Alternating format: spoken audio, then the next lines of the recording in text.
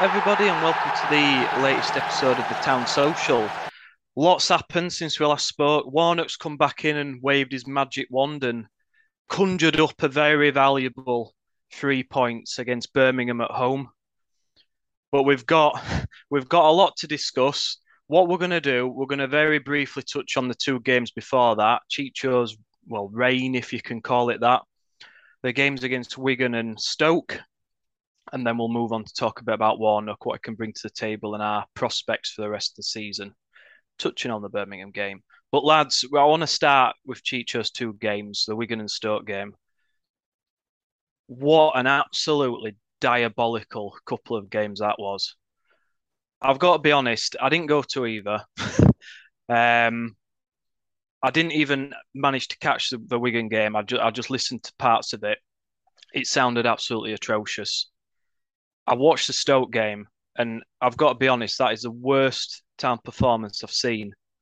Not in terms of score, because we've lost by more, obviously, but as a rounded performance, the worst performance I've ever seen Town serve up in 35 years have been alive. Guys, some of you went, so I'm going to go straight into it and ask you guys, how was your experience? Well, Chicho's reign was short, but not so sweet. I think we come to the conclusion if the club were going to give the role to somebody who wasn't experienced, that they might as well give it to that lad because at least he understood the club. But I think he served up two really poor performances against, to be honest, piss poor opposition. I think that's part of what made it worse for me was that both of those teams were absolutely there for the taking, and we didn't even lay a glove on them. Didn't even lay a glove on them. The Wigan game was tight. I guess you could argue it 1-0, but I mean, the Stoke, I'm with you, Nick. I think I've been watching Town since I was 7, and I'm 52 now, and that is possibly the least heart I've ever seen from a bunch of people wearing the blue and white shirt. And I'd include some of the Premier League performances when we had a team full of mercenaries who didn't give a shiny. It was just bizarre. It was a poor selection. It was a poor performance. There was zero effort. The body language was horrendous. And not surprisingly, the output matched all of that. There was some absolutely scandalous pieces of incident. Boyle sending off was an absolute embarrassment. Gale had got inside his head 30 seconds before. You could see that coming. And that he didn't even have to make a decision. The referee made it easy. The substitutions, the way he tried to change the team around, he actually made it worse, not better. And Stoke won't have an easier 3 points all season.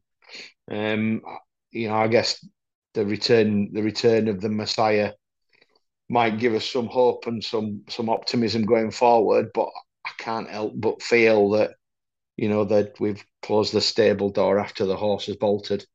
He'll give his opinion, no doubt, on whether Warnock will or won't keep us up. But I don't think anybody's in any doubt.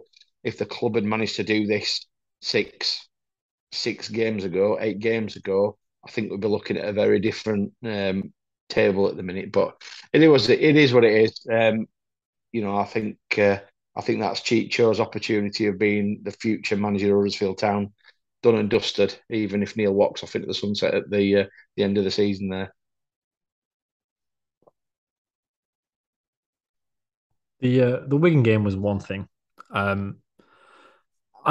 It was bad, but it wasn't awful. And then we walked into Stoke, and the thing that got me more wound up with the Stoke game is at that point, all the players knew Warnock was coming in.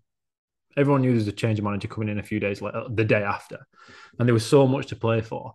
Yet Town put in from top to bottom, coach through all the players, as Nick said, as guys, the worst performance over 90 minutes I can ever remember, ever. Everything that could have gone wrong in that game went wrong. Every player played horrendously. You can start at the back, Vaklik. What level is he supposed to have played at before? Fuck me. In the first half alone, he could have given away 3 goals. He's like Tin Man. He cannot move. For the first goal, well, first off, we look absolutely horrendous from every set piece in that game. And I know Stoke stereotypically are pretty good and target set pieces. They had us for dinner and time again. Lees gets out jumped at the back post, and we still got 2 guys on the post. Vaklik's running back like David Seaman from 2002, with Ronaldinho lobbing him from 95 yards. There was nothing in it, and it's just lobbed into the top corner. And that just epitomised the entire game for me. It was so bad in individual errors and team errors. That was Atlick's first mistake, and then two more after that. One where it's 2 foot in front of him and he's not able to come off his line and move because his body doesn't look to work quick enough just to get there. This is supposed to be a Champions League playing goalkeeper who's coming to save our season. He's not even. Now we've gone back to a young Australian lad who's looks so much better, and he's barely played for our B team, and he looks such a more steadfast goalkeeper and something we can build upon on one game by Warnock than this legendary keeper supposed to have been in Vaclik. But he were awful. Defence is slow. We've got no pace there whatsoever. We've got dumb people, dumb players making dumb mistakes when it comes to Boyle and he's swinging an elbow. It's a relegation battle against a team in direct competition to stay in the Championship. And an experienced player like Will Boyle should know better than that. He's got dragged in there to something that he shouldn't have got bothered with, but he swung an elbow. And again, this is with a new coach starting the day after. I don't understand how that can happen. The best part of the game actually was that at Stoke, when a player gets sent off, they bring out the tunnel to walk him down so he can't get pelters from the away fans. Because I tell you what, if that wasn't there, he was going to be in for some. He clapped, and I think Warnock referenced it. He started clapping as he's walking off, and everyone's dropping the C. But people were frothing, absolutely frothing at him. Rightfully so, for something totally unnecessary and stupid that he's done. But he's just giving him a nice little clap as he's walking down the tunnel. And obviously, I'll be surprised if Warnock features him very much because I don't think he enjoyed that either. It were awful. But the game itself, it showed the problems we have and the problem that we have from the transfer recruitment in the summer. There's absolutely zero pace in that game. First 15 minutes of the Stoke game, Town looked good on the ball. We worked up the field quite slowly because we don't have pace, so we have to build up technically. We did it. But then what happens after 15 minutes, once we tire, Stoke worked out what they needed to do to beat us. We'd work up slowly to the final third. They win the ball back because we didn't have that last break or that we didn't take that last risk to get into the dangerous places. And all Stoke had to do was knock the ball over the fullbacks' heads. So they were just turning it around, knocking it over and getting Gale to chase it time and time and time again. It took us so long to work up the field and a second for them to turn us, get us all the way back down the other end of the pitch and be able to press us in our own half. And after 15, 20 minutes, we were unable to get out of our half.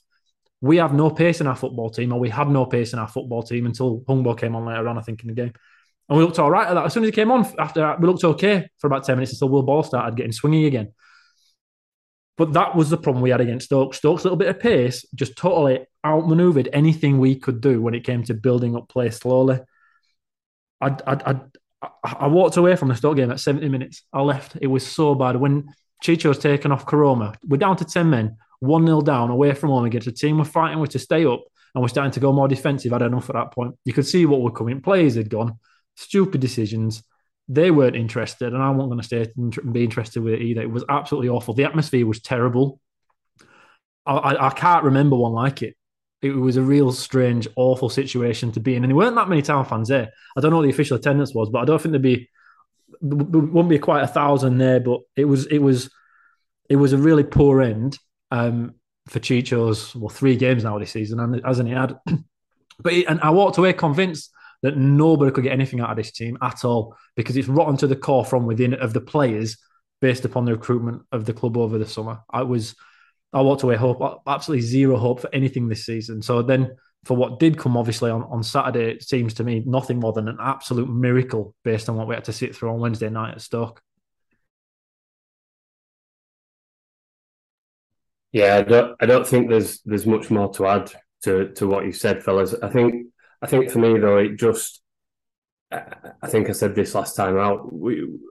For Chicho, I think he, like the others, probably fell into the trap of trying to be too clever. And you know, I was saying this to Nick before, and as much as kind of Warnock tongue in cheek talks about this being a dinosaur, you know, we actually have just gone back to being, you know, playing to the players' strengths to some extent. And I thought definitely at Wigan, you know, we were hitting long balls to Wagon, and it was just coming back and back and back, you know, and we just struggle to, as Ian says, to get upfield with any kind of pace. But B, it's possession football, but it's not possession with purpose. You know, it's we'll try and keep hold of it. We'll try and keep hold of it, but it's almost we'll try and keep hold of it so that we don't have to defend for a period of time. You know, and there's nothing there's nothing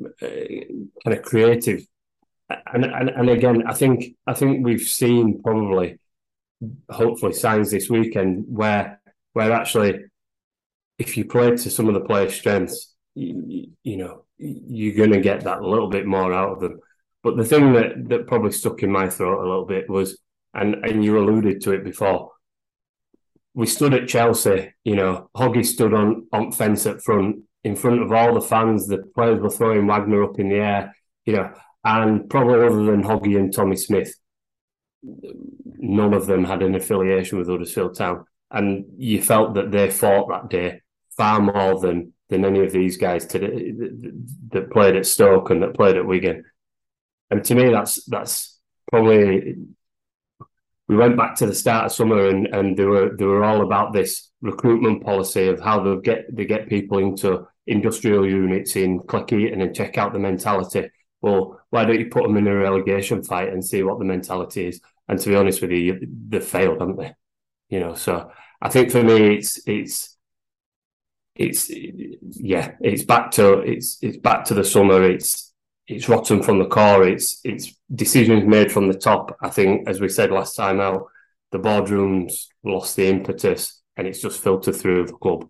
You know, and hopefully we can get a bit of fun back into it. And I think that for me, that's the one thing that Warnock seemed to have brought from the minute of walking through the training ground, and you know, and the interviews he's done. And I don't know if you watch that Access All Areas stuff. He's just quite jovial. You know, I don't think he's quite the you've got to effing die for it for 3 points kind of bloke all the time. I think actually he's a lot smarter than that, and I think it's probably some of the stuff that people don't give him credit for. One of the things, he walked into the training ground, and Diarra's up at the side, and he says, "Is that Diarra?" And he went over straight away and just had a quick chat with him. And I think things like that, you know, a lot has been lost from the data-driven computer side of football these days. I think he's been quite cute, hasn't he, when he's come in, the way he's been. You know, he's almost making a joke out of our scenario and how mad he must be to take this on. You know, it's really clever and cute deflection from the scenario we're in. Nobody spent a week talking about that. You know, since he came in, the Stoke performance has not been discussed, not in the media. Very little very little from the fans even. It's almost like he's managed to put a real, almost rule a line under what's gone before. And I think that was reflected, I guess, in the Brum game, the people that played in the performance. Nick. He's come out and done what Dean Hall used to come out and do when it went shit. Warnock's come in and he's calmed us all down. We're all refreshed. His press conferences were unbelievable when he came in because he gets it. He gets town fans, doesn't he? He gets football fans, but he gets Yorkshire people as well. His quote on Yorkshire town fans, without doubt, is without doubt the best way to describe a Yorkshireman I think I've ever heard. In that people like Huddersfield fans or whatever, Yorkshire people are willing to forgive someone's lack of ability if they've got a bit of heart or something like that. That's not verbatim, but that's what he's referring to, and that's Yorkshire for you. And he gets it done.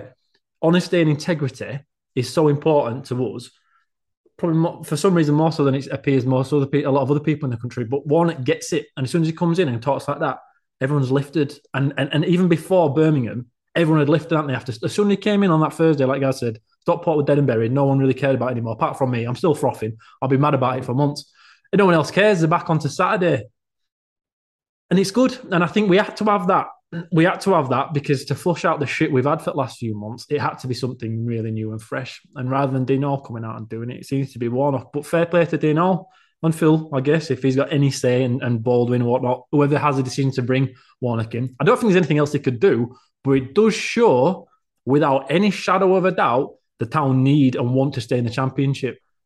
Because none of us here can pretend it's a cheap move to bring Warnock in. It will not be a cheap move to bring him in. Warnock's come in saying he must be stupid to take it, and fortunately for us, he is. It feels like a bit of a swan song, doesn't it, for him? It feels like it might be his last appointment, and he wants to come back here and help us out a little bit. Of course, for the right money, no doubt about it. But it doesn't look to be one of those where it'd appeal to anybody. We were talking about it last time we recorded. Coaches like to come in and find a striker or some way to score goals And now we all looked at the squad, me especially, louder than anybody else, thinking there's fuck all way we're going to score any goals in here. Yet first time this season is yet I'm guessing we've come back from a goal down to win. I'm not sure on that. We might have done it before this season, but we've barely won any games, so it's not much of a guess to say we haven't done it or we've only done it once. Straight away, he's found a way. Sorry, I've criticised the club no end, but they will have had to sell that to Warnock. That won't have been a given. Just although he isn't all romantic as I am, I think he'll have said, well, this might be my last swan song. I want a chance of actually being a success. I actually think the club probably had to. The money will have been important, you're right, but I think they'll have to sell it to him. And he'll get freedoms that have not been afforded to any manager since David Wagner's second season. He'll have the freedom to do what he wants and operate in a way that he sees fit, and it won't be challenged, which I guess questions the Lee Bromby scenario at the minute. But I guess that's perhaps a topic for another day. But I think I've seen some comments from the QPR fans. They were absolutely shattered because I think they were hoping they were going to bin Critchley off, and he was going to be their saviour. So, Warnock's still a man in demand, and I think I'm absolutely over the moon we got him. It's win-win as well, isn't it? It's win-win for the club, guys, because if it goes wrong and we get relegated, no one can sit here and say, the club didn't try and rectify it after getting rid of Fotheringham. They have. Is it too late? We'll go on to that in a bit. But when it comes to the playing side of it, maybe. But coaching-wise, they couldn't have done any more at that point than to bring in the best available. And he's better than any of us thought available. When we saw... if you saw him on betting slips, you'd be thinking, not a chance. There's no way he's going to come. I don't think any of us could have realistically sat here. We all sat wanting Wilder. Now, I'd have still wanted Wilder because I prefer long-term. Wilder would be an option. Probably would still have been relegated this season, but then we could have built from him next year maybe. Warnock won't be here next year, regardless of what happens. We know that. There's no way he'll stay out after the summer. But there's no way we expect him to come in. But now he has. All the fans have been appeased. All of us have to sit down and say, fair enough, Tom. You've really got some sort of intent here to fight and stay in the Championship. Because when we got relegated from the Premier League, there were no fight shown, was there, whatsoever. This urgency to stay in the Championship was missing in that season. And that is a huge positive already. And regardless of what happens from here on out, at least they've sat up and thought, fuck it. Now, it might be a financially driven thing again, of course. And that does change things quite a lot. But at least they've gone out and brought in the best available. So again, fair play to that, Tom. You're not getting many positives or plaudits out of me this year, but for bringing Warnock back in this situation where we are, really is to be applauded. I think it's just gathered a bit more trust back from the fans, hasn't it? I think pretty much all of us could have safely said, particularly after that Stoke game, we completely and utterly lost trust. With what we're going on, we were a bit disillusioned with what we're going on, and I think it's the most obvious decision to make since probably putting Peter Jackson in charge of the lads to get us out of Division 3 sort of thing. It just feels like absolutely the right move, and really, I think, as you're saying, as much as we like Wilder and we all shout for Wilder, I'm not sure he would have got us out of this mess at this point. I think it would have been with a view to going again next year, and you just feel, could there be something? Could we just sneak it, and to some extent, that's probably the enjoyment for the rest of the season. It's that thing of he keeps just getting a performance out of them and could we do it? And to be quite honest with you, after that Stoke game, I couldn't imagine any of that. So yeah, for me, it's brought a bit of enjoyment back and a bit of a smile back to the place. I think it's the only choice we could have made really for. I'm amazed that he took it. As I said before on the previous pod, I'd be amazed if someone with that level of experience took it, and I thought he'd retired, he was out of it, and you look at where we were and the performances we were putting in, and we're just rock bottom. He did say that he'd done it as a favour to Dean. I do wonder if Dean's still struggling quite a bit with illness. We've not seen him as much as we used to do. I think it's pretty obvious that whoever wants to buy the club has stipulated they will only do it if it's a Championship club, because we're obviously going all out to try and keep it.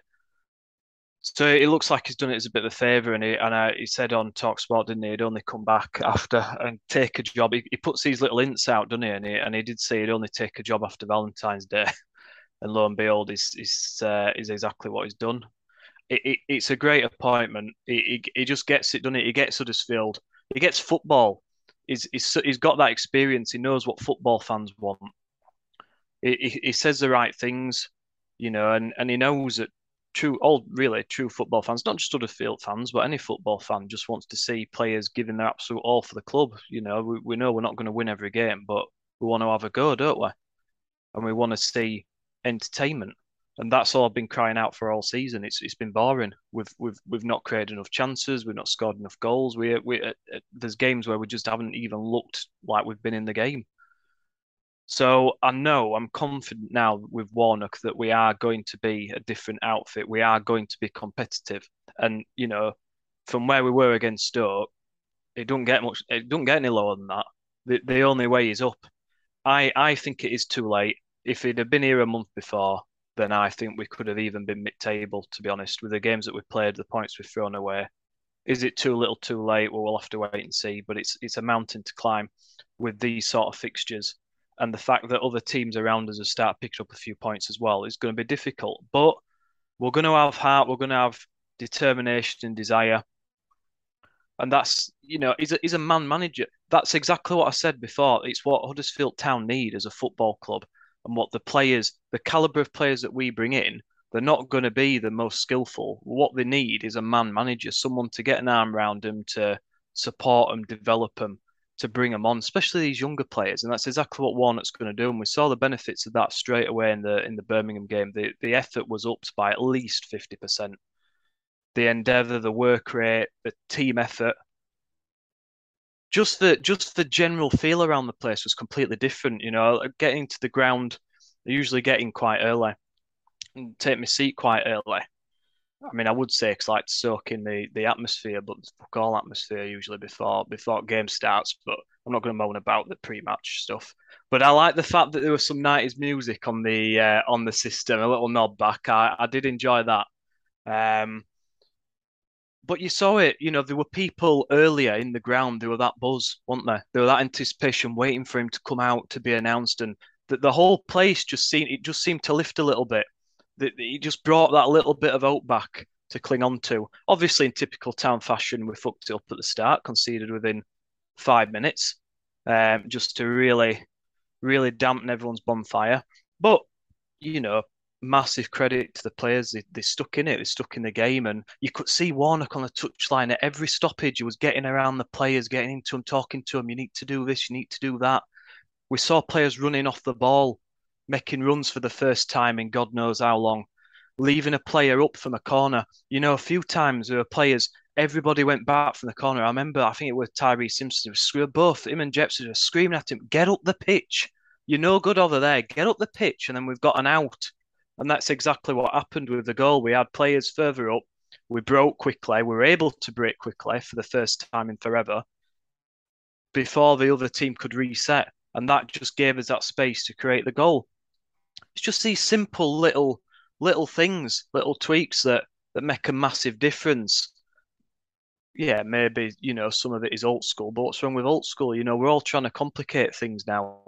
Everyone from League Two upwards is trying to play Barcelona-esque football, and sometimes it just don't work. All it needs is just long ball up front. Try and get more than one person in the box to get on the end of it. From what I could see, it was a massive improvement. There's a lot to work on. There's a hell of a lot to work on still. We still need to create more. On another day, we might have conceded more. We were, Birmingham did it the post before we scored the second, and Deeney should have scored. They were a sitter he missed, but we created some good chances as well. So it's an improvement. It's a start. It's a bit of hope. It's the hope that kills you. But I mean, what did you guys think to it? Because it just felt happier, didn't it? The whole situation just felt happier, and for once in the whole season, having someone in with that experience, the club looked like they gave a shit for a start because they've actually done something. They've gone out and done something constructive to try and save us. The whole fan base and the team, everything seemed to just start to be gelling again. and working in cohesion a little bit. Like you say, it's early days, isn't it? I mean, when they were playing the music, I was 23 again. God, that had some great times. But I was delighted to see him anyway. I think we're all now saying, oh, these managers they overcomplicate, and we have to accept that is the way of the game now. And I think Neil will be probably the last of his kind. I just don't think there'll be another Neil Warnock in football management because it's too sanitised. But he did everything I would have wanted him to do, which is he dumped the underperformers. All right, Boyle got sent off, and we think Pearson's injured. They said Vaklik's injured. I don't think the bloke's ever been uninjured looking at him. I mean, how he passed a medical, I have absolutely no idea.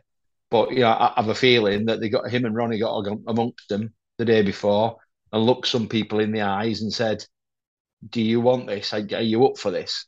Because if you're up for it, we'll go on this journey together." And I think he picked the team on the basis of that, because other than watching videos and one day's training, he didn't have a lot to go for. He played. I mean, I've called it simple football, haven't I? When we talked about Luton before, we talked about simple football, and in some ways it was. They played the percentages. So the one thing that is for sure is the opposition can't score if you've got the ball in their final third. So quick transitions were the order of the day. But actually, what the players did do in the game is they made some good decisions. So when we went long almost. I mean, like you say, not with a purpose, but we were playing to a plan. So we tried to pick corners. We tried to pick, instead of just knocking it long, we were picking corners and winning throws and winning corners, which really worked. The players looked like they were willing to put the body in the line. I thought the back three were amazing. Matt Lowton, who I don't know what he did to Matt Lowton. A guy who's meant to be a high standard championship right back who's been garbage, went to play left side of a back three and he was unbelievable. Those back three, I thought, in the day had a fantastic game. And I just thought we showed some character. That goal, I'm convinced A, he was offside, and B, it was a shot from Bakuna. So that the goal was really unlucky. But they actually didn't let their heads down, and I think you picked up on it, Nick. What I was really pleased to see was when we were breaking and the wingers were getting the ball, they were looking up. There were 3 and 4 bodies to it in the box instead of Ward against 8 players like we normally have. There were bodies in and among. So I think we're gonna have some exciting games between now and the end of the season. There's a risk we're going to take some hammerings, by the way. I think the way that Warnock's going to play us, I think there's some risks that a team like Burnley might dismantle us and do us 4 or 5 or 6. But I think it's going to be exciting, and I think I've seen a few people say we were lucky to beat Birmingham, but we had 2 off the line, and how on earth we didn't get a penalty for that foul on Radona? We're blowing right through the back of him. I still don't know. So listen, I was as delighted on Saturday as I was disappointed again after the Stoke game. I mean, it couldn't be more yin and yang, could it? So good start, but a long way to go, I think. Well, we started attacking like Stoke attacked us. That's what we did. We started hitting the corners and finding pace. We did exactly to Birmingham what Stoke did to us. Warnock's a clever guy. He knows what he does. He sounds like a bit like my granddad, though. He's going a bit more granddad when afterwards he's like, "Hey, you wouldn't have thought me be playing Ungbo up front, would you? Well, look at that. Didn't expect that one, did they?" It's like chugging this out. Like, go on, man. Pat yourself on the back. You've earned millions, saved so many clubs, but fuck me, putting Ungbo up front, that's what you'll remember for Neil, mate. Fantastic. But it did work. It worked so well. We didn't know we had a striker in him there, but he changed the game. But the other thing he did, which is a secret, and I don't know if I should be fucking even saying it on here, right? Our game plan in attack when Bilaka, how do you pronounce it? Is it Nick Bilakapachi? What is it? Nick, come on, guys. Bilakapic, isn't it? Is it Nick. pitch or patch? Well, when Nick's getting it, a goalkeeper, he's looking for every single time he's getting it, though. It's Headley he's looking for. He's our fastest guy at the back who can drive it forward. Every time we're getting the ball, he's running to the edge of his box and he's looking around for Headley. That's exactly where we were looking for every time he got it, because he's pretty good on the ball going forward. Defensively, I think he's suspect, but he's that important for us going forward. That's why I think we go with the back 3. We can have fullbacks that are not necessarily the greatest in defence. And that's why Kasumu can do a role there if you've got 3 proper solid centre-backs. And that's why Lawton, he's an experienced guy. If you're not the fastest wing-back or full-back, you can play centre-back. It's not that much of a change. It really isn't, especially as a back 3. So fitting him in there at left centre-back of a back 3 isn't that radical really to me, but it was all to allow Headley to perform as he did. And I didn't expect that coming. Where's that come from? He were amazing. unbelievable on counter-attacking to have a guy that didn't really pull anything up at Harrogate, I don't think. And then when he's in our B team, we didn't really hear too much of him, did we? And all of a sudden, he's at first team, scoring, set one up, looking like bloody Cristiano Ronaldo when he's getting ball going forward, taking the pick. He was so good as that guy getting it, transitioning throughout the thirds. It's so difficult because, like you've been saying, we haven't played football with intent. Tristan, you were talking about in possession of the ball. We had no intent going forward, nothing. It was just like pedestrian, shit scared of losing the ball. So it was about retaining possession. And statistically, when you look at it, oh, yeah, well, we had 54% possession. It's irrelevant possession if you can't do anything with it. Stuff it, it's worthless. It's worth nothing. The way we were playing on Saturday, it had intent every single time. Yeah, and it's not going to work every time. It's not. You're going to lose the ball a lot more. You are. But the way we play is getting the ball up the field quickly. If you're making mistakes, you're further forward. It doesn't cost you the same either. I thought the way we went about it on Saturday is the only way we can play with the team that we've got. You've got to work out how you can attack and score goals and just do it that way, regardless of how you want to attack. That's the thing. And that's what Warnock does. It's not how he wants to do it. It's how the team needs to do it to be able to achieve. And he's the best in the business at it. Now, he does undercomplicate things, doesn't he? He does. And I think that's why now in this era, long-term success can't really be got without that. But for a guy to come in on a short-term contract, to get the most out of a team that he can't change, but he can only work with what he's got, he is the best at it. And Saturday showed it. I thought, we're never going to be a team in with the players that we've got where we're going to dominate games. It's just not going to happen. And if anyone's expecting that to happen, it's just not. The way we won on Saturday is the way we're going to have to win from now until the end of the season. It's a bit like when Cowleys did it. They're not going to do it as well as Warnock. They had a lot better players than Warnock has available now. But they did something very similar. They found ways to win with a team that they had and were bloody good at it. And yeah, they took a couple of hammerings. They did. But overall, they were unbelievable compared from what they came in, from what they had at the start of the season performance-wise. They were so much better. We expect more from Warnock, but I think he's dealing with less players. I just love him. I absolutely loved it. I loved that Warnock trained or barely trained and barely played. Next minute he's calling him, hey, Dan, you good, mate? You good to go Saturday? Next minute he's playing. But the part that I loved the most was in his conference after the game, or was it Monday he gave it?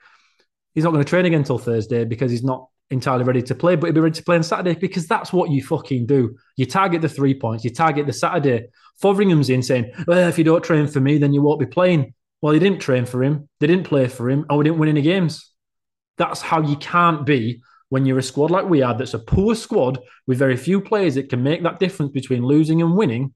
You've got to treat them differently. Warnock knows that. He's an experienced guy. And that, for me, coming out of the game was the biggest positive. Listening to it, it's refreshing when you hear it like that. He gets it. And what he gets, he also gives us a chance. It gives us a little tiny chance now to continue it. I think coming back from 1-0 down to winning 2-1 is the best thing that could have happened on Saturday. We could have smashed them 5-0 and then you go into Burnley, but you've learned nothing because Burnley are 10 times better than Birmingham are. And until Town go 1-0 down again, you don't know what the character of the players are going to be. Because against Stoke at 1-0 down, you saw them fall on their ass. They did. I did think the first goal was offside, by the way. And a bit unlucky, maybe, when they hit the post. But then again, that's football, isn't it, for you? Stoke, we were terrible. A 1-0 down, we hit the bar from a header. We could have gone into half-time 1-1 there. And the most undeserved 1-1 in the history of football. Town deserved that win on Saturday with the way they played. Effective football at its finest. And again, like you say, not all coaches can coach teams into winning the way that he did on Saturday. Neil did for us for Town. I loved it. Absolutely loved it. And I've bought a ticket to go on. I'm not expecting the same on Saturday at Burnley, but I'll be going again. I've got my belief back anyway. And I thought Birmingham were decent opposition, by the way, I have to say. I thought they looked a team. They had some good individuals, and I thought they looked a decent side. I'm not sure they're going to be in the relegation battle. So I actually, it's this, this wasn't another Wigan or Stoke that rolled into Town that we've managed to steamroll, or another team that's struggling and no confidence. They looked a good side. And so not only did we do a job, we did it against a decent team, I think. Some good players, Birmingham. Let's pick we've talked about a few players. Eadley, I remember seeing him. I went to Harrogate for a game against Bradford, and he were playing then. And he was by far, I think he scored as well that day. And he were by far the standout player from both sides. And I remember the Harrogate fans raving about him, absolutely raving about him, because we had a few players on loan, didn't we, at the time, and they were raving about him. And even I remember seeing on social media when we recalled him back, and like even the Bradford fans wanted him because they were impressed with what they saw of him. because he tore them apart in both games. There's a lot of potential. I love the attack mindedness, the willingness to get forward, the bravery. The problem is, I just hope that ain't coached out over the years, and as we focus more on the defensive side, we sort of neglect the attacking side because he needs to keep that. You know, his pace and his energy and his directness was brilliant, and it's great second goal. The touch to set it up, and then just the finish off the post and in with power, precision. Fantastic. Really, really good. Really, really good. And I'm looking forward to seeing more of him in future. Milokovic, a lot of people criticised his distribution, and yeah, he had a couple of balls that could have cost us, that hit off that that could have easily hit off our players or one of them and done a hef and gone in. But I would much rather see a keeper with the confidence to do that kind of long distribution, because you may concede the odd goal, but he'll also create them. And that's exactly what he did. Birmingham had a hand in both goals with his distribution, quick thinking. He's confident. He's calm as well. He's a very calm, for his age, he's very calm and collected for a keeper, which you don't often see players that age. So I think we've got a bit of the gem there. Backlick, I mean, he looks like he's been stuffed, doesn't he? Like I've no against the lad personally. Like it's not his fault we signed him, but I mean I've x-rayed people on orthopedic wards for knee replacements that can bend the knees better than him. Like honestly, you see that video of him like waddling, like reckoning to gear up for yeah. I've never seen anything like it. And they didn't even delete it after about 800 comments, absolutely ripping the piss out of him. They didn't delete it. That was the best thing. Like what? We just signed these players with injuries and then I don't know what we're expecting though, because it were obvious he'd failed a medical before we even went in for him. So I don't understand. I really don't understand that signing. Yeah, he's a fantastic keeper when fit, but I mean, could sign Messi with a broken leg. He's not going to do it for us, is he? It just doesn't make any sense. But you know, Milokovic, I'd stick with him. I thought he's never really let us down in the games he's played. I can't remember him making any glaring errors for us. So why not? Why not stick with him and see how he does? I thought Helik and Ward were outstanding. Ward looked like it were a throwback to last season at times watching him. Actually making intelligent runs, dragging defenders away, holding the ball up, bringing people into play. I mean, it's obvious that we wouldn't have seen that with Fotheringham. We wouldn't have seen him rest at season. And that just shows you with, yes, he's worked with Warnock a lot. He's had him at different clubs, so he's going to give extra. But just the experience to just ring him, you know, let's not just go off what the physio says. Let's actually speak to the player as a human being and see what they're capable of doing. Can you play? Yes, right. Well, you're in then. Same with Helik. You know, these are some of our best players. We need them. And even if they can only perform, you know, for 60 minutes, 70 minutes, well, great. Let's get them on. So I really, really good. Really, really good performances from those. But just the whole team, it just looked more of a team effort. It looked more of a collective effort. We looked like we had a plan for a change, which you look at the Stoke game, what were we doing? What was the plan? What were we trying to do? I still can't think. I still don't know now what we were trying to achieve there. What about Kasumu? Right, wing back. That's a bit of a surprise, but bags of energy. Did all right, I thought. Yeah, I think there was some real kind of. I think you've probably hit the nail on the head. There was some real cute things that Warnock did that were actually pretty simple. You know, the defence focused on defending. You know, Tom Lees and Loughton, and I think Warnock joked about Loughton as well. He said something along the lines of, Loughton did really well until he thought he was Beckenbauer with his left foot. And you know, I think that's the personality and the relationship he has with the players, that they trust him, but they trust him to make those kind of comments, knowing it's tongue in cheek and it's not meant, you know, a little bit unlike Fotheringham making comments and obviously people kind of being cast out to some extent. I think he's just gone in and he's made some quite simple differences. Wardy up front for me was just an outlet. we've absolutely cried out for somebody to occupy their defenders, and Waghorn wasn't doing it. In fairness to him, Rhodes seemed to do it a little bit, but you weren't getting kind of 90 minutes out of Rhodes, and Wardy went and did it, and as Ian alluded to, Humbo just it was genius, wasn't it? Really, just someone buzzing about their defenders, pulling them every which way, sort of thing. But then equally allowing Radoni the kind of the freedom to head out to the left wing as well. I thought worked quite well, and him and Headley seemed to work really well down that kind of left hand side with things. But yeah, it just I think some of the players, after 6 minutes going 1-0 down, you kind of thought, sort of, Lord Mayor's parade, and it's been and gone, and then you still saw some of the frailties there, but he seemed to have galvanised them a little bit, and I just thought that it was quite refreshing to see. I don't think at any point during this season we would have seen that to some extent. And the other thing, and I think Nick, you touched on it. He was out and Warnock was telling people what to do.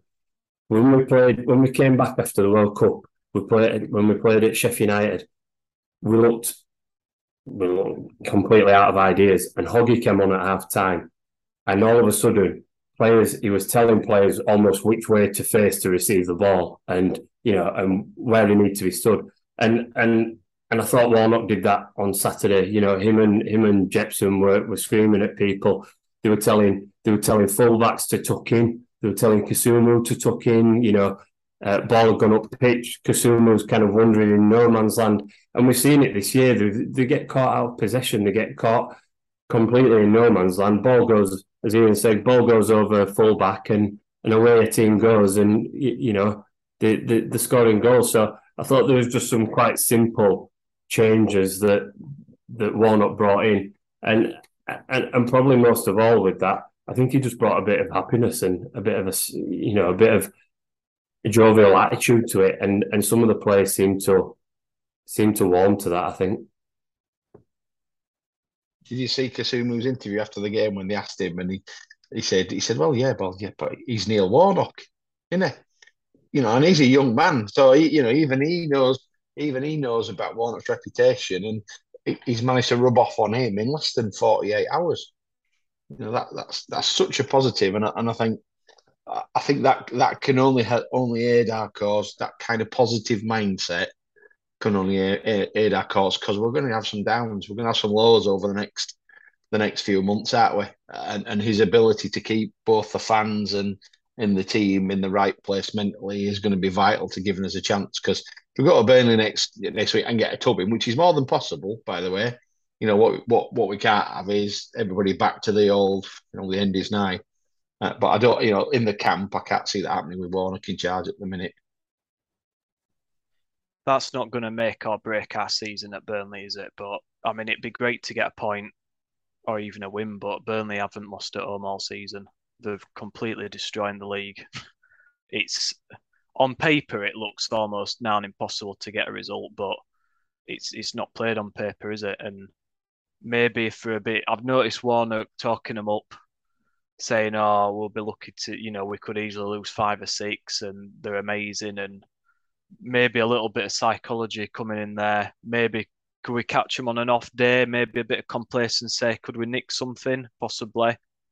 It'd be great, wouldn't it? But if, like you say, guys, if it goes wrong and we lose 3 or 4-0 or whatever, we've got to dust ourselves down. There's still 13 winnable games, because really, to me, I don't know about you guys, but Burnley's the only decent side I've actually seen this season. Like even Sheffield United and teams like that, they're faltering a bit. Millwall look pretty good, but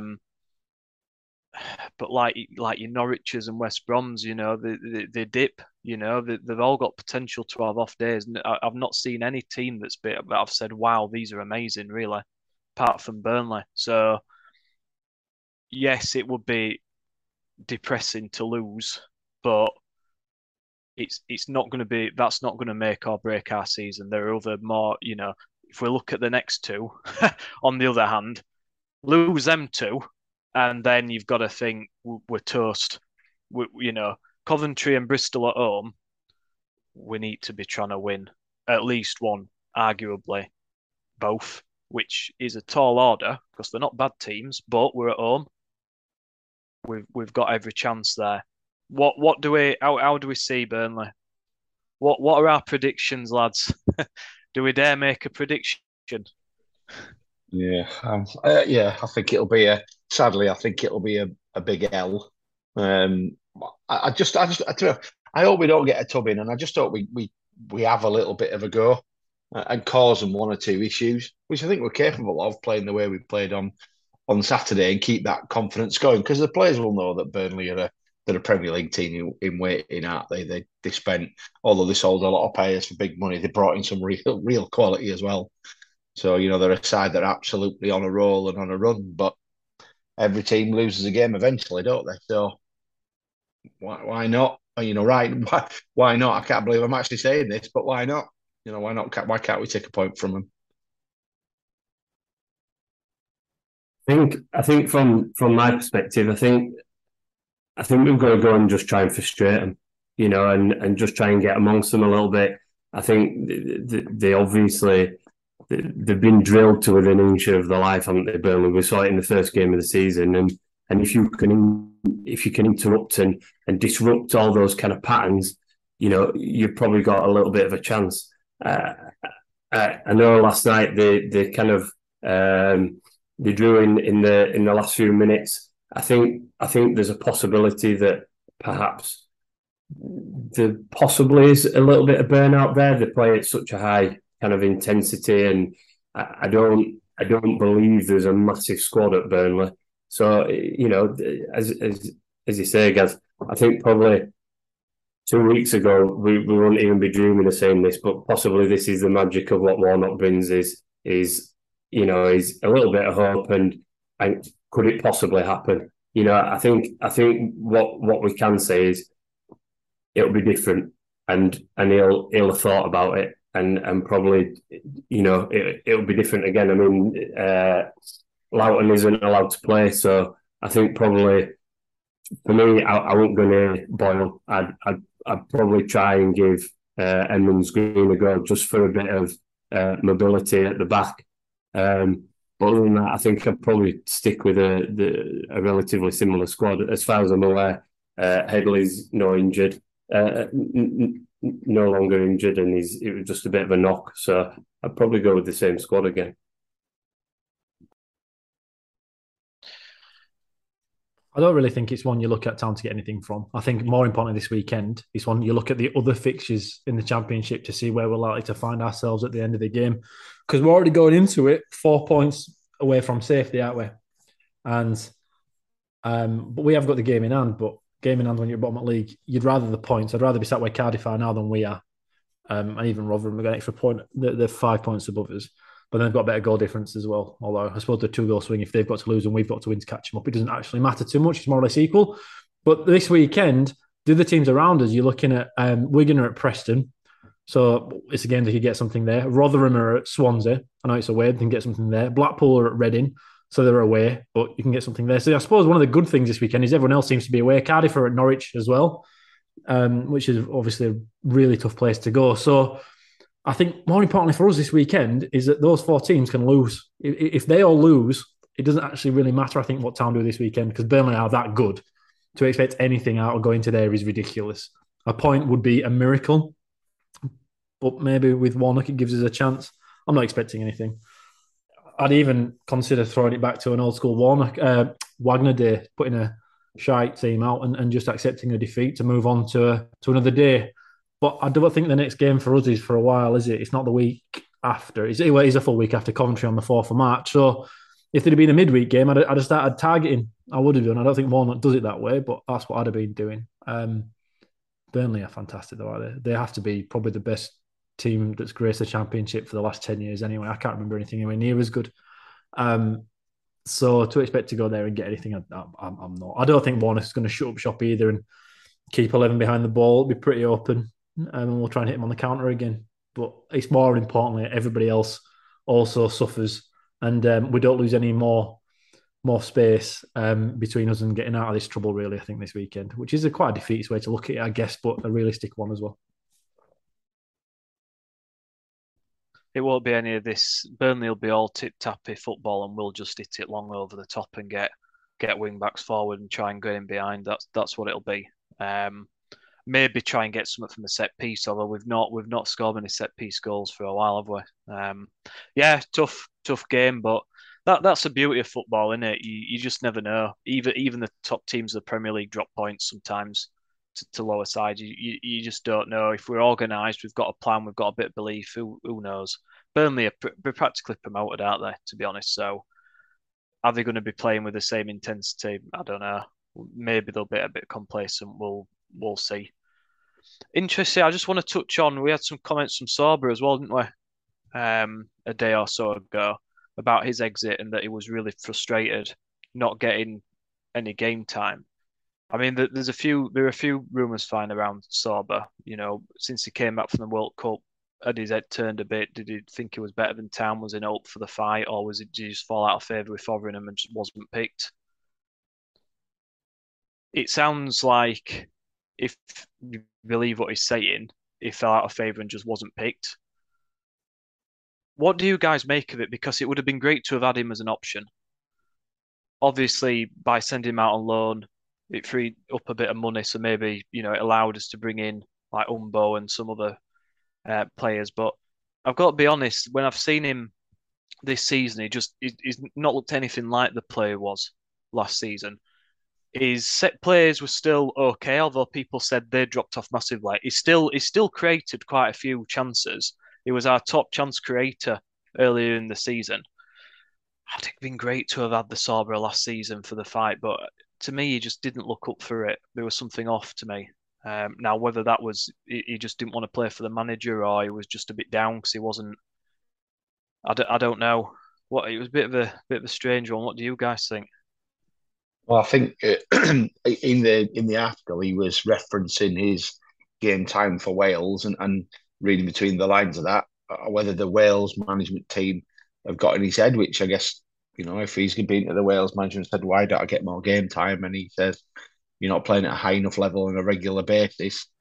Torben may take that away and process that. Certainly his agent seems to take that away and process that in a certain way, doesn't he? I think I also read a little bit of frustration in the interview after Fotheringham had gone and just as Warnock was announced, almost, what the fuck did you do that for? If you knew you were going to make that change, what on earth have you sent me out for? But yeah, I mean, you are right, Nick. Getting him out freed up room to bring in Knockout and Hungbo. I said by Knockout, by the way, I can't believe how many times he gave the ball away when he came on as a sub against Birmingham. I've never seen anything like it. But to bring Hungbo and Knockout in lieu of Sorba, I guess we'll know at the end of the season whether that was a great decision or a moment of madness. But listen, football's yeah. I mean, he may have to come back and face the music. That's my worry for Sorba, is that this is alienating a section of the fan base. Town fans love a scapegoat, as you well know, and football's fickle. So, some fans will welcome him back with open arms, but some will have it long in the memory, going back to the point earlier about Yorkshire people and the way that we react to people who do it the right way. So, yeah, I don't know. It feels a bit like a bit of fuss about nothing, really. He started all 5 games for Blackburn, incidentally, while he's been there, which is interesting. So, they clearly rate him enough to include him in his first 11, doesn't he? So he's a player that was in a team that got to the Championship final last season and was one of the key cogs of that team. We dominated possession last year. We had far more chances, and we were willing to take more risks in the final third because Sorba is that player. He will make some mistakes. Whereas this year, we're that shy, we weren't able to make the same kind of errors because we didn't get the ball back as quick. I think we weren't able to play football in the way that benefits his ability. And I think that's why you saw a massive drop-off this season. Yeah, there's an attitude issue, maybe, but I am a big believer that footballers have attitude issues, and you have to have that attitude issue to have the drive to be a professional footballer. It is the most competitive profession probably in the world when it comes to how hard you have to work, how many people do it to actually make it to the top level. And Sorba's at that top level. Championship footballer. He's one of the best 10,000 footballers in the world or whatever. And to get there, you have to have a bit of ego. You have to do it, especially as a goal scorer or somebody whose game it is to take somebody on one-on-one on a pitch, get round the back. Bit of John Barnes here, cracking on some kind of rap. But that's what you got to have. And he's got it. So then for us to turn around and go, oh, well, he's a bit of a wanker, isn't he? Because he's kicking off now. No, he's got to have that. And the reason why he's so good is because he's got that attitude. We didn't play the way that makes the best of him and his abilities. I think there's a lot of frustration there on both parts. I think it was very, very, very naive by Town to get rid of him, to then get rid of Fotheringham just a couple of weeks later. That's very, very stupid because I think for Warnock, a front three of Ward, Hungbo, yeah, okay, we might have brought him in on the back of the money given to us from Saw, but maybe we didn't. Maybe we could have found another way of doing it. Might have not brought Lawton in. I don't know. There might have been another option we could have done. But we didn't have to bring Vaklik in. He's probably where the actual money's gone when it comes to what's happened there. But we could have had a Hungbo, Sorba, Thomas, and Danny Ward front three. Maybe that'd be a really good option. In fact, I've not thought about it till now. I'm quite excited. I'll have to calm down a little bit. But Sorba, Thomas, there is a role for him in the team that we've got, the way that we played on Saturday. But up until then, with Fotheringham's approach, I don't think there was. And if that's what the intention was at that point till the end of the season, I think it was right to let Sorba go out. Yet now it feels a bit like, oh, what if we'd have had him? And coming into the season, like you say, guys, if it hasn't worked, we're thinking, well, how would we have done if we'd have kept Sorba, Thomas? Would that have been the right call then? Because I don't actually see Knockout fitting in too well to Warnock's system when we're after pace. I don't know where he's going to fit in for a starting line when he's after hard work. Is it middle?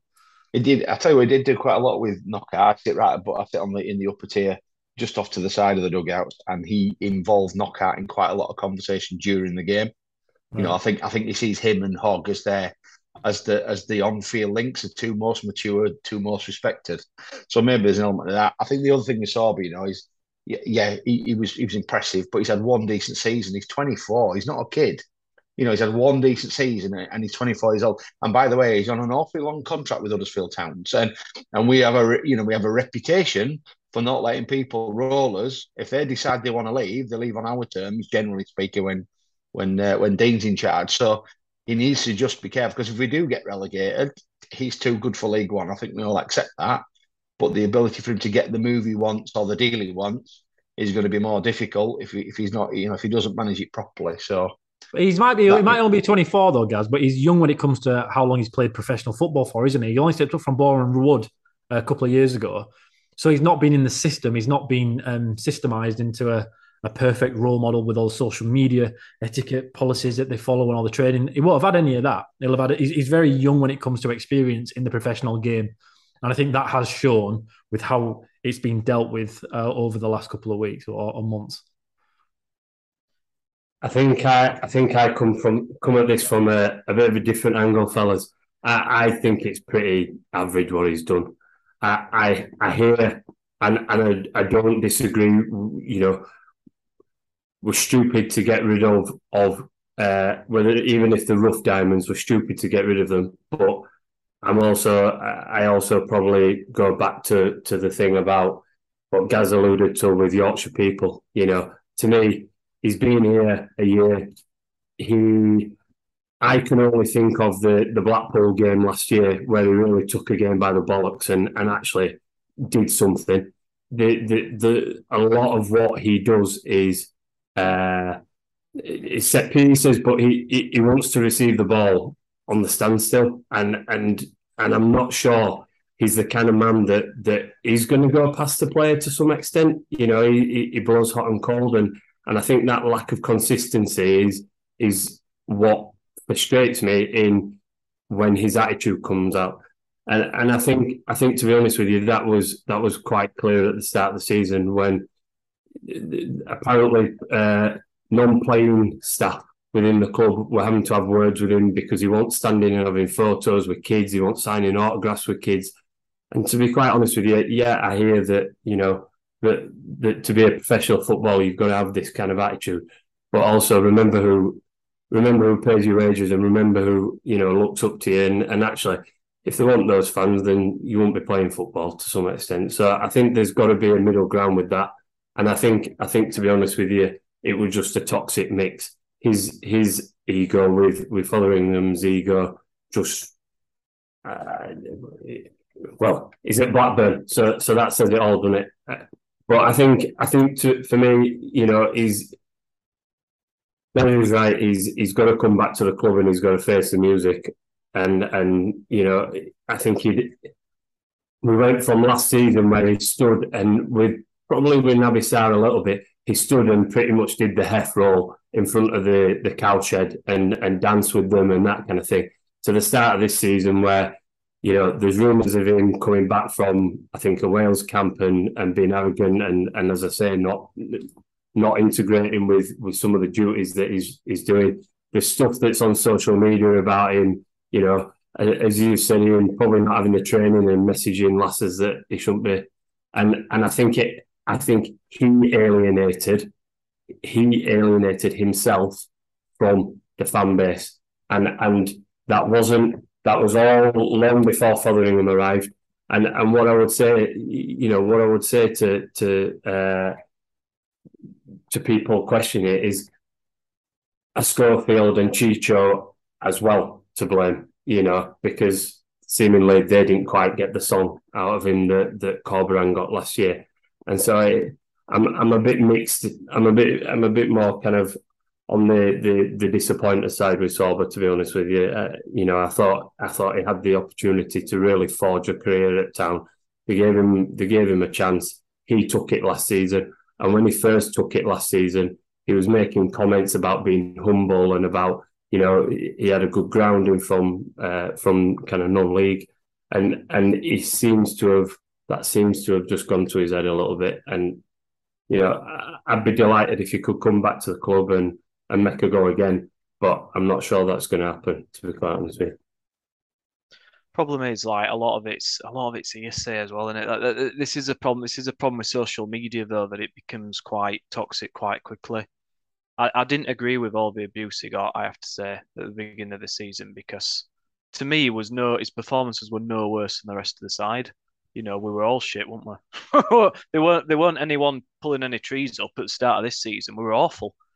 I think if you put Sorba in the right team with the right manager, the right system that plays to his strengths, you will get a lot out of him and he'll flourish. But like any player, but I just think he didn't fit the way that we were trying to play this season.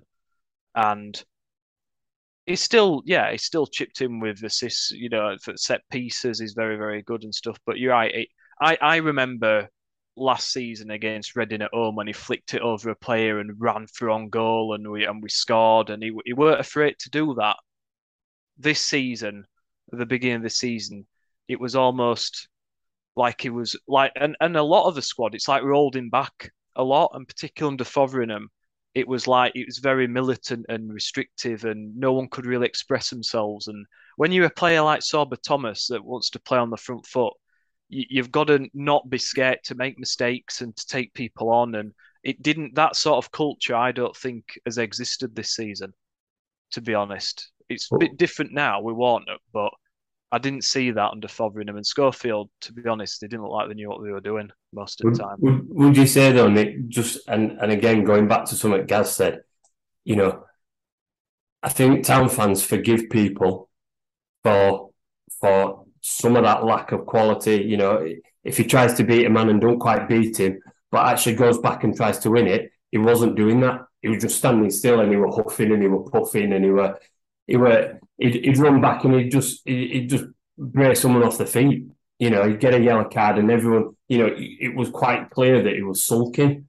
And it just, I think that's what stunk about him a little bit. You know, it didn't feel like he was brought into trying to graft his way out of it a little bit. It just felt like, well, like, you know, I did it last year, so you should be taking notice of me, and you should be feeding everything through me to some extent. And it just, I do agree with you. I don't agree with abusing people, and I don't agree with kind of just going in and hammering folk. But I think it just was all a toxic mix of things that just well, it's ended in him going to Blackburn, hasn't it? So I think it just blew up. to some He's probably extent. another victim of having two inexperienced coaches back to back who didn't know how to handle somebody with that kind of attitude. We haven't got another international footballer in the squad. So, so yeah, perhaps there's an element of that, twist that he's guilty of, or he's a victim, sorry, of the scenario, as the rest of us are. But he's not helping himself. That's the problem. I think better to say no, and people think you're an idiot than open your mouth and remove all doubt, and that's where he's putting himself at the minute. Unfortunately for me, I He's don't not. know. Yeah, he's sorry, Trista. He's not. He's not helped himself on social media and what have you. Whether he means that or not, or to come across like that, I don't know. Like he's, I don't know him as a person. I've no idea. But I mean, by all accounts, when he came to town, he had an amazing attitude to training, and he'd give 110%. And you saw him as a sub, like he'd be on the bench, but he'd be studying, he'd be watching, he'd be sort of taking in what the others are doing and trying to learn from it. And by all accounts, it was really motivated, and you don't lose that overnight. Sometimes it just things conspire, and it didn't look good, did it? I agree, Tristan. It didn't look good. It didn't, it looked like someone had been in his ear with his agent or whatever, saying, "Oh, you've been to the World Cup now. You should be doing better than this." But what you've got to remember is you've actually got to play well before someone's going to sign you. And if he doesn't do well, he's going to be at town for a while. So I don't know. I just can't help but thinking under Warnock we would have seen a different Sorba, and that's the frustrating thing. And I'm pretty. I mean, we can't recall him, can we? No. I don't think Yeah. so. It's just for me, it's an opportunity wasted to see what he could have done. I think for me though, just take him and take the two other lads that really were cast out to some extent, and Betty and John Russell. You haven't heard a peep out of John Russell. He's not said a single word, and he could quite. I think probably he was treated worse than Sorba to some extent, and Mbete, real young kid, it probably could have ruined his career. And he's gone to Bolton, and I read an interview the other day, and he just said, "Well, in all honesty, I learned a lot from Huddersfield, and that might be coded. I had an awful time, and I'm glad to be out of there." But he didn't criticise, and I just thought, fair play. It's been dealt with very differently to Sorba, and bizarrely to Sorba, who's got to come back to the club, where them two don't. And I guess, do you wonder whether Sorba's just trying to force a move away from the club, and that's why he's come out and said that? I don't know. Doing quite well, John Russell at Barnsley by all accounts as well. It's funny, isn't it, how it changes. Get a different club and suddenly they're like completely different players. But right, lads, we've talked a lot, haven't we? Have we anything else that you want to cover before we wrap up for this one? No. Great stuff. It's getting late, isn't it? Thanks for listening, guys. Thanks for all your contributions. Thanks, Tristan, Gaz, and Ian. We will be back soon after, well, what we hope is a miracle at Burnley, 3 points. But either way, all we're hoping to see, like the rest of you, is a good performance, determined performance, 100% effort and commitment, and we can't ask any more, can we? But fingers crossed we'll do all right, and then we'll reconvene. Lads, thank you very much, guys. We'll see you all again soon.